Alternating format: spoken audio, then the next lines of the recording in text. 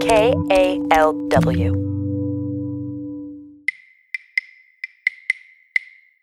I'm able to carry quite a bit of weight, at least a 40-gallon of aluminum cans. Collecting recyclables is tough work, and for those depending on its income, it becomes a matter of survival. There was times that I had to make a choice on whether I needed to do laundry more or if I wanted to eat more. A new story from our series, At Work. Then, Oakland poet James Cagney gets deeply personal and vulnerable in his latest book.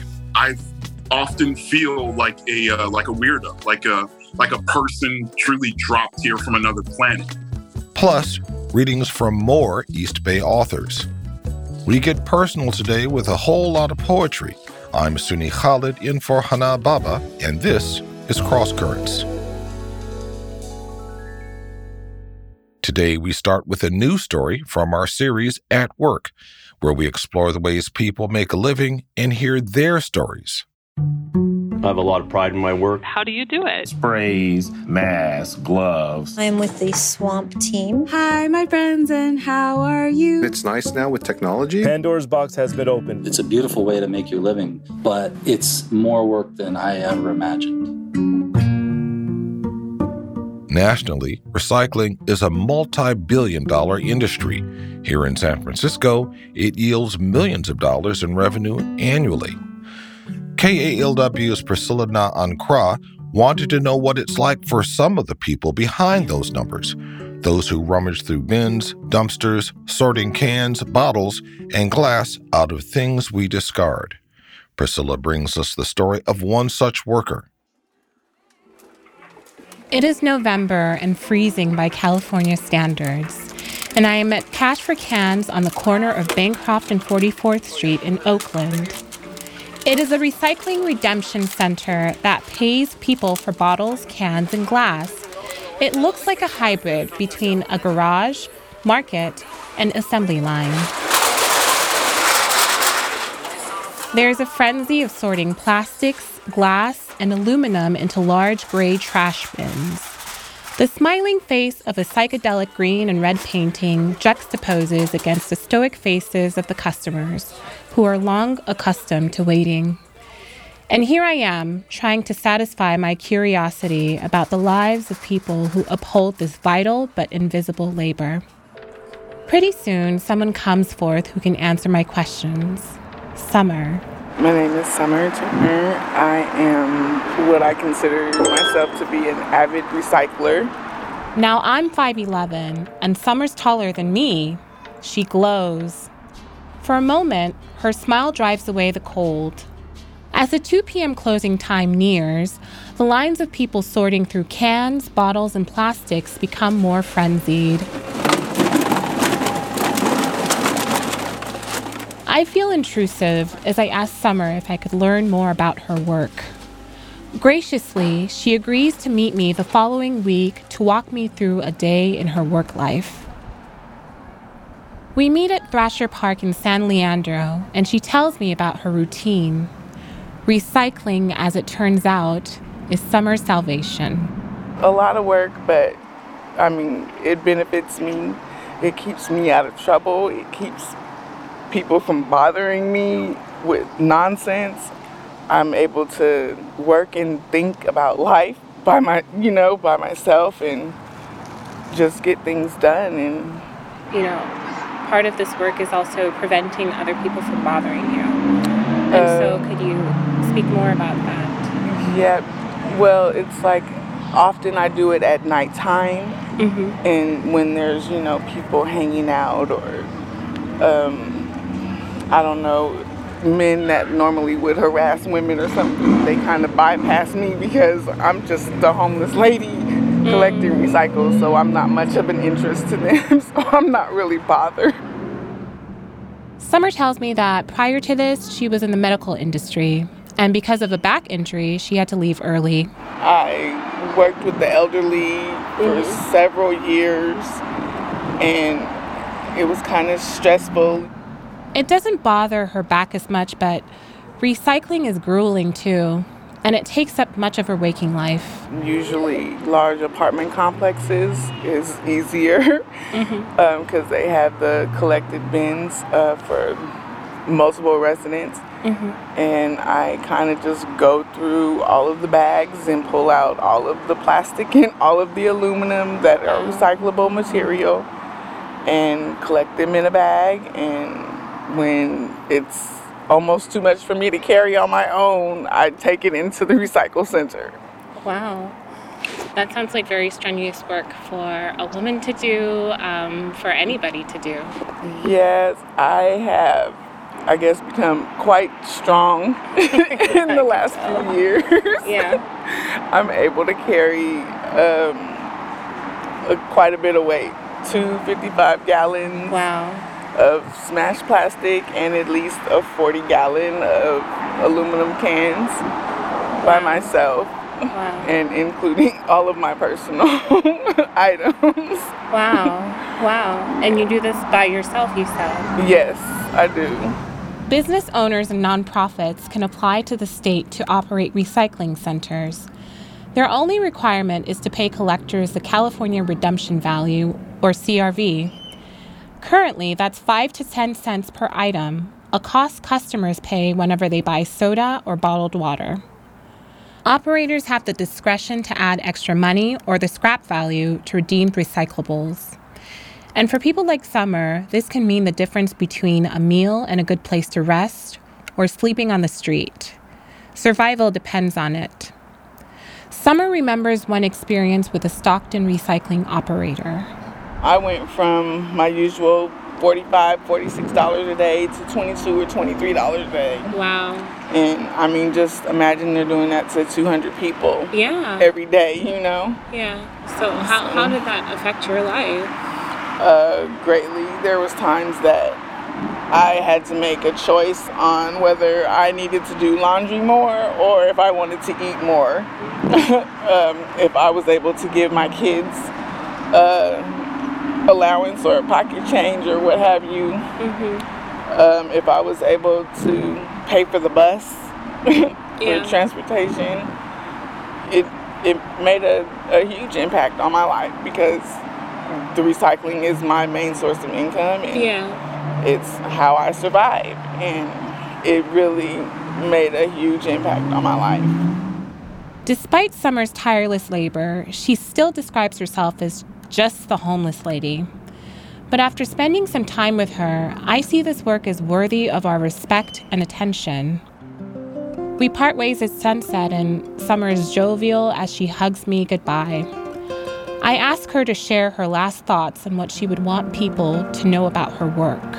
They may not necessarily be looking for garbage or looking for food or just digging in the trash. They're probably more than likely looking for recyclable items, aluminum cans, glass bottles, plastic bottles. You know, if you're close enough to get them, offer them if you're able to, because there are some people that collect at home and they do use it for an extra source of income.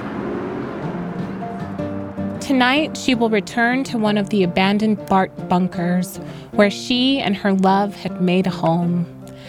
As she fades into the busyness of the evening, I think of William Warren Kooning's poem, No Images. If only she could see, perhaps in another time, in another place, just how valuable she is. She does not know her beauty. She thinks her brown body has no glory. If she could dance naked under the palm trees and see her image in the river, she would know. But there are no palm trees on the street, and dishwater gives back no images.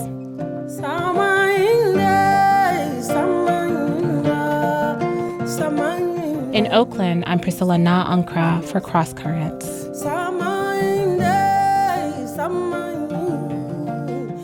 Priscilla is a current fellow in our Audio Academy, and training is at the heart of the KALW newsroom. And applications actually just opened for our summer journalism program. It's a 3.5-long intensive that's tuition-free. If you want to learn how to tell sound-rich audio features, find all the details online at kalw.org/summer.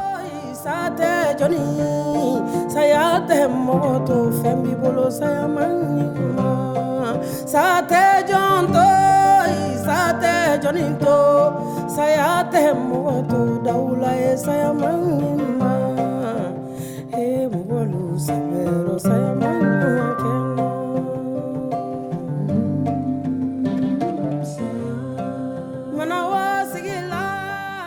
You're listening to Cross Currents from KALW News. I'm Suni Khalid. Next, we're going to hear a poem that recognizes the struggle and contributions of unhoused mothers. It's another segment from our Bay Poet series. Tiny Gray Garcia reads her poem titled, "This Poem is in Honor of Homeless Mothers." This poem is in honor of homeless mothers and poor mothers, low-wage mothers and no-wage mothers, welfare mothers and three-job working mothers, migrante mothers and incarcerated mothers. In other words, this poem is in honor of DHS with, CPS with, and most of all, system messed with mothers. This poem is in honor of all us poor women and men, and yes, I said men, because don't sing me that song about gender again, who fight and struggle and steal and beg in every crevice and corner to keep our babies in a bed, who dress and feed with tired hands, who answer cries over and over again, who deserve to be coddled and loved, fed and protected instead of criminalized, marginalized, and never respected, who can barely make it, but always do, and still raise all the world's people like me and you and you. Can I get a witness? Who can barely make it, but sometimes do, and still raise all the world's people like me and you and you. Gracias a la vida. That was East Oakland poet Tiny Gray Garcia. You can find more readings on our website at kalw.org/baypoets. Y me ha dado el llanto, así yo distingo dicha de quebranto, lodo material que forman mi canto y el canto de ustedes que es el mismo canto. This is Cross Currents. I'm Suni Khalid. Today we're highlighting the works of a few East Bay authors and, unfortunately, one Oakland publisher that provides a platform to some of these artists, Nomadic Press, is shutting down at the end of the month. The 12-year-old nonprofit has given writers from marginalized communities a space to express themselves and be seen. Oakland poet James Cagney's latest award-winning collection, Martian, The Saint of Loneliness, was published there. The book is packed with emotional pieces about being a black man in a world that doesn't always treat him like he belongs here. KALW's Janae Darden spoke with the East Bay poet.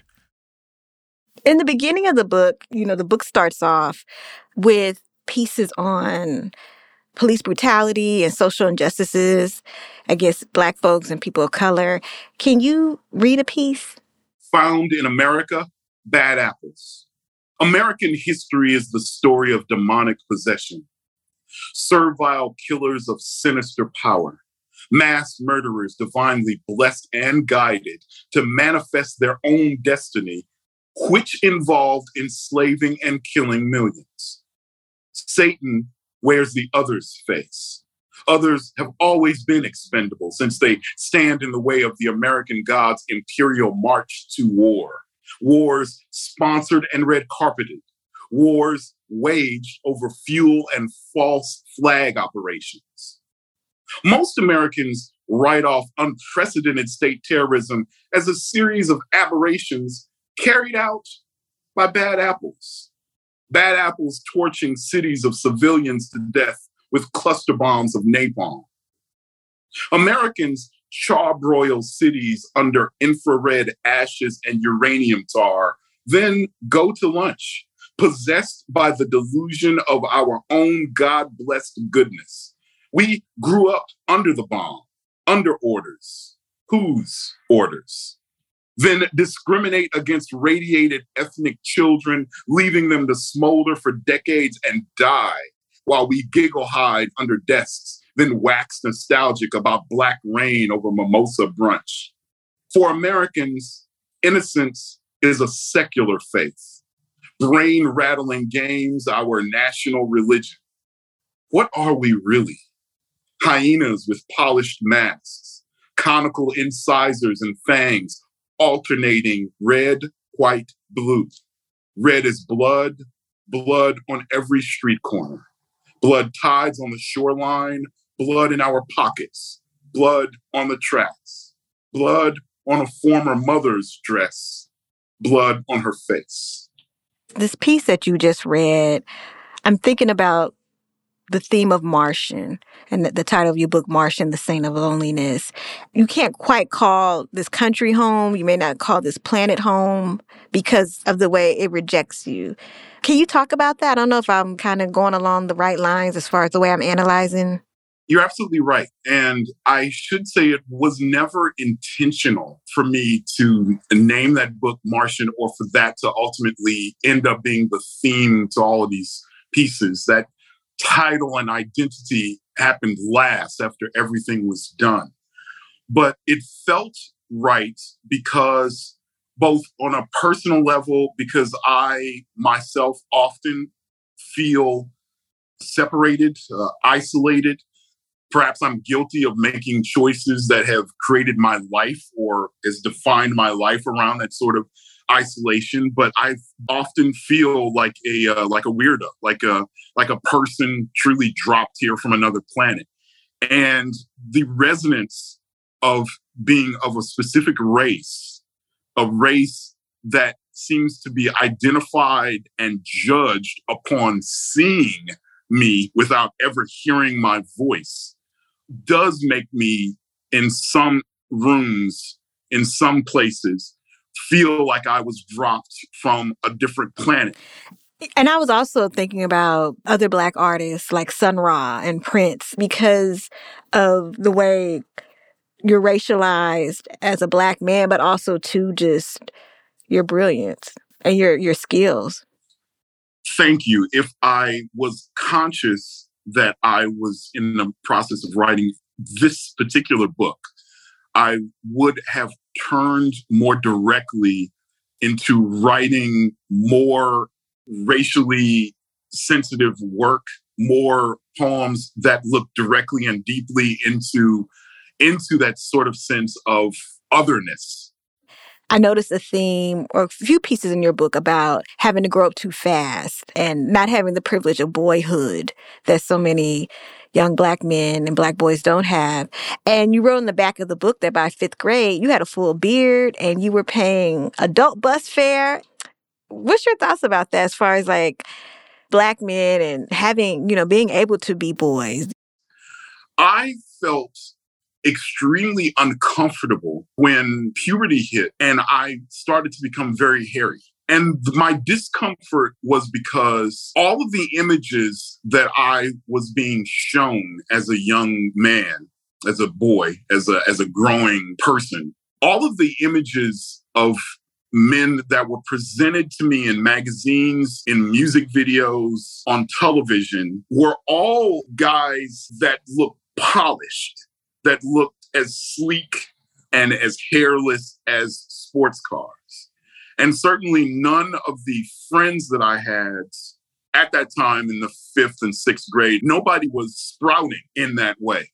And it made me feel very, very self-conscious because, I'm, as a child, to scan the room that you're sitting in, classroom, house full of relatives, and to not really see yourself reflect back to you as far as you can't identify someone who seems to be going through something similarly to yourself, who is also coming in with like a beard or something like that.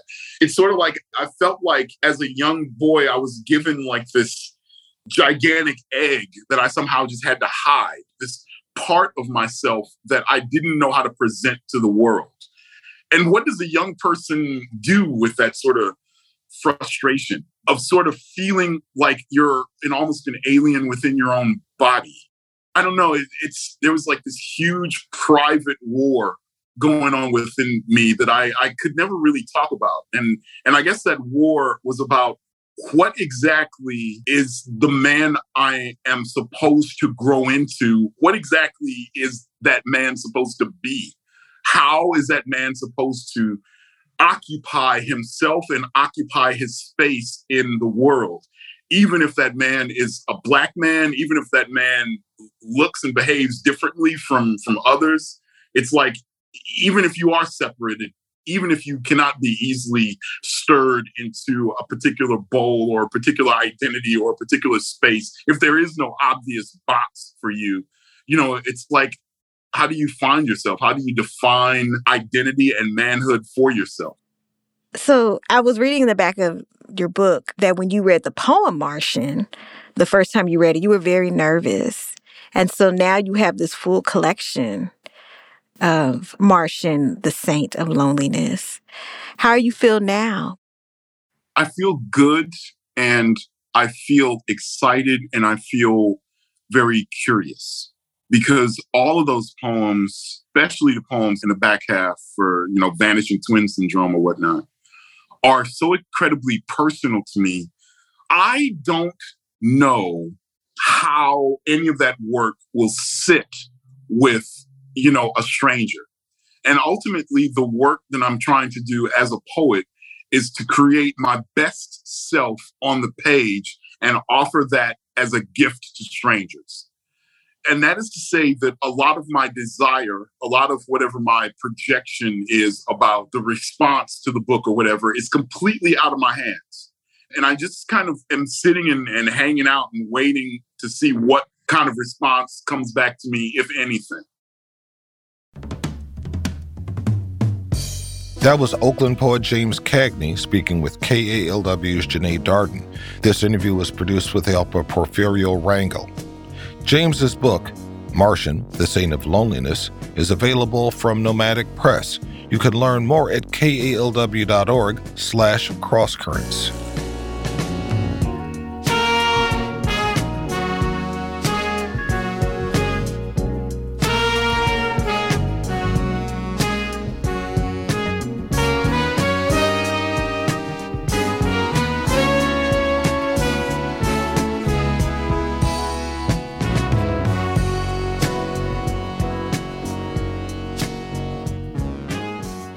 You're listening to Cross Currents from KALW News. I'm Sudi Khalid.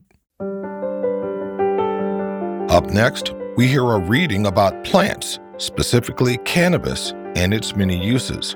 It's an episode from KALW's literary podcast, New Arrivals, a pocket-sized book tour with Bay Area authors.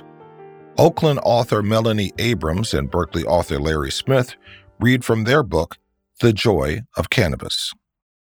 The Joy of Cannabis is a playful and deep dive into the many ways to enhance your life and promote self-care through the science and magic of cannabis. In our book, we dig into how cannabis can help expand the mind, move the body, unlock creativity, boost productivity, fortify meaningful connection, and spark wonder. Here's an excerpt from the book's introduction. What if there was a safe and increasingly legal substance that could make you happier, more productive, and more creative? There is. It's cannabis, a 2,000-year-old magical flower that's in the midst of a renaissance. In The Joy of Cannabis, we share 75 activities to help amplify your life. Here are a few of our favorites. Take a relaxing bath and make a custom bud bomb. Conquer a fear. We'll share the strain to do it with and the science as to why it works. Read. We'll tell you why high reading is happy reading and give you a few staff picks to get you rolling. Speaking of rolling, we'll teach you how to roll a joint and then how to blow those smoke rings that are always a crowd pleaser. And we'll answer all your burning questions like how to navigate your first trip to a dispensary, why we use the word cannabis instead of marijuana, and how to build a snowbong. Yes, it's a thing. Cannabis has changed our lives. We want it to change yours.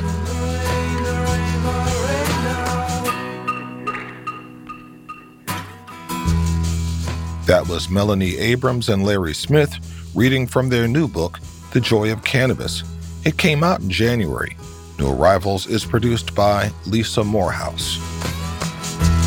Thirsty brown boots in the corner by the iron bar. Spray on mustard is the greatest thing. Now, before we go, let's listen to some new music from a local band.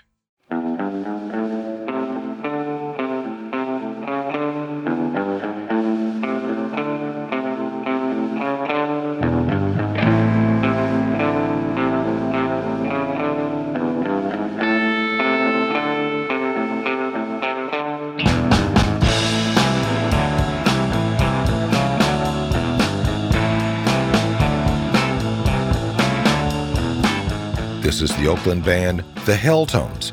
They will be playing in Richmond at the Baltic Kiss this Sunday. Well, kitty, can't you see?